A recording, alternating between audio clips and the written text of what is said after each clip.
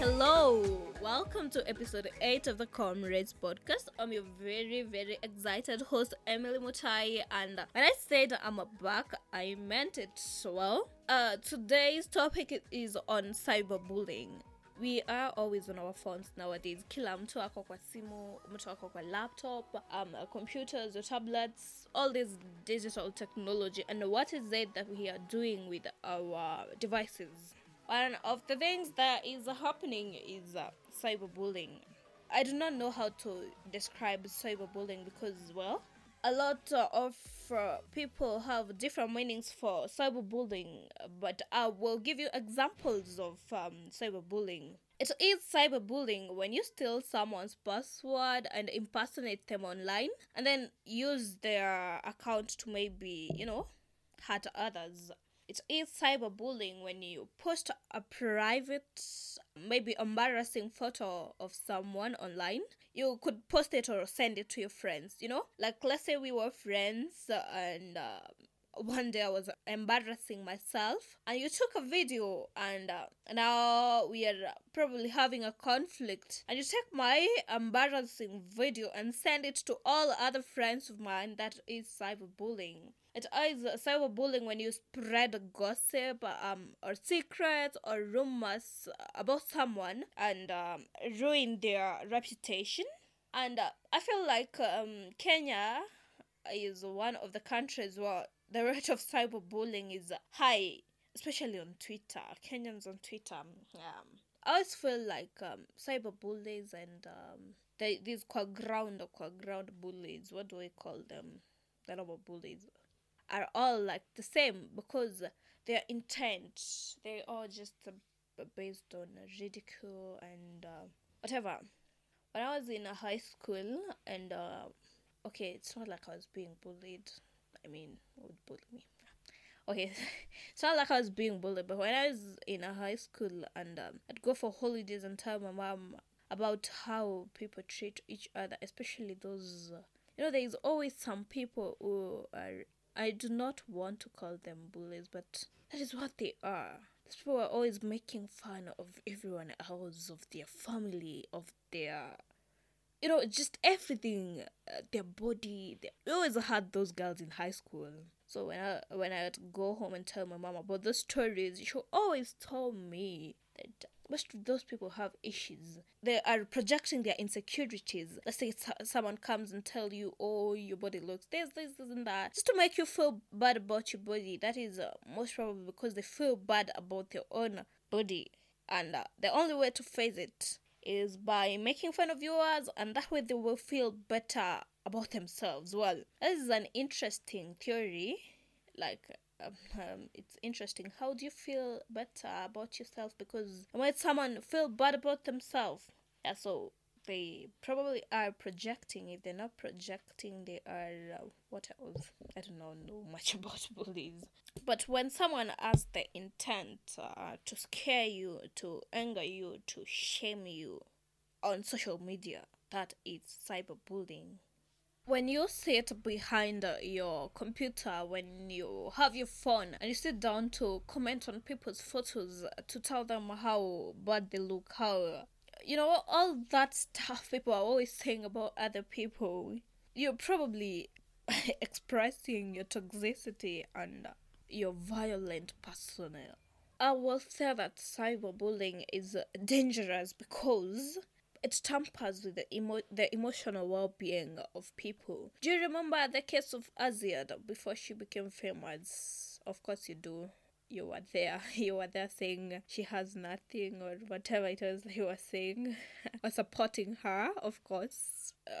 When she was interviewed later, she was like, she almost gave up on content creation because people were so rude. Kenyans will make you trend on Twitter. They will mess with your emotional well-being. They will mess with you. And I feel like social media has been like the worst part of cyberbullying because that is where people go to express themselves and there is like no limits.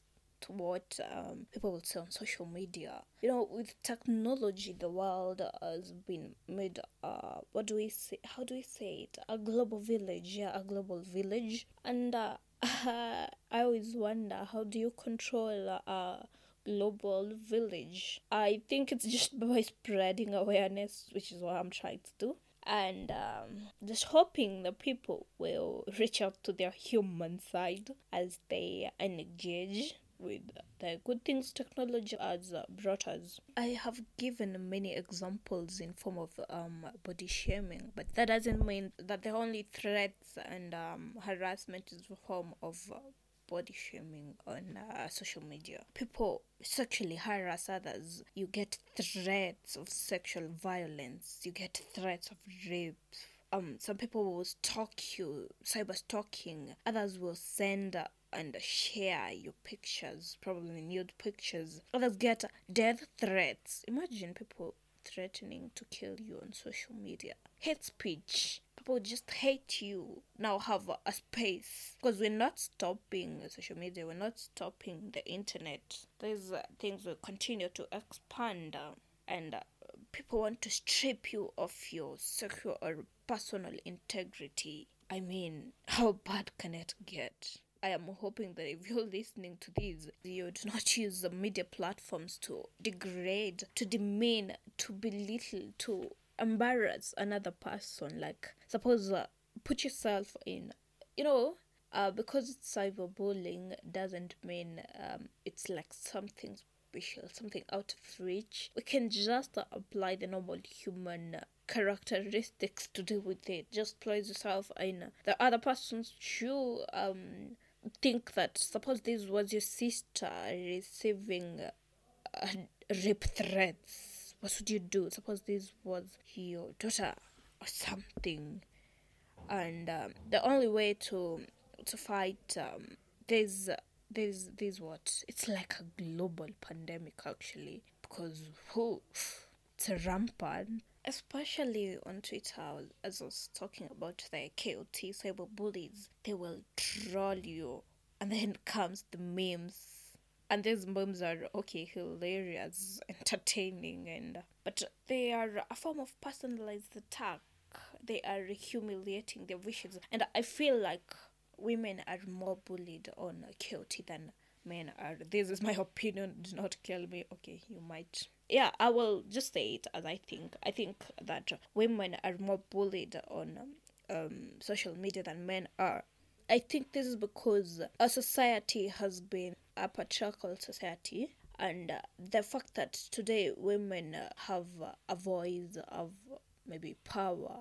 So that disdain for that voice, for that power in women, make people harass them. Because, I'm not saying men are not bullied on social media. Men are bullied. But men are bullied mostly for their opinions, probably political violence and such. But women will be bullied for their gender, for their sexuality, for their appearance. I think it's like, because of that, it's not a shift of power necessarily, because of course men will be men, women will be women. I'm not saying we're equal or anything, but hey, when you look at social media, when we are talking about politicians, let's say when we are speaking about someone like Millicent Omanga, people on the internet will be speaking about her size, her body. But if we are speaking about the male politicians, said Ruto, will be saying, oh, he's too dark, oh, he's fat, oh, he's like. I feel like women are more abused according to their gender, their sexuality and appearance. Well, for men it's opinions, and that is a topic for another day, probably. Yeah, the gender-based violence, whatever, all that stuff.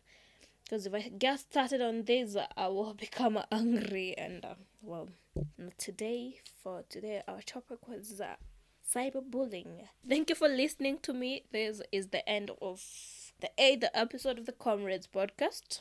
Remember to listen and share, and what else is done? Like, it's not called turn on the notification button. You follow me on Spotify or whatever app it is that you use to listen to this. Oh, I almost forgot today's recommendation.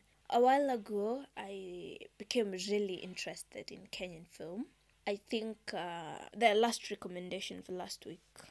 Yeah, I'm probably doing weekly episodes now, not kama kitambo, and I'll do episodes twice a month. Yeah, so last week my recommendation was a Kenyan film. So I think since I watched Softy, I started watching a lot of Kenyan content, and I was amazed. I was amazed at how good Kenyan films are. Now that next year we have elections and it's time for campaigns, and you all know how it goes in our country, man.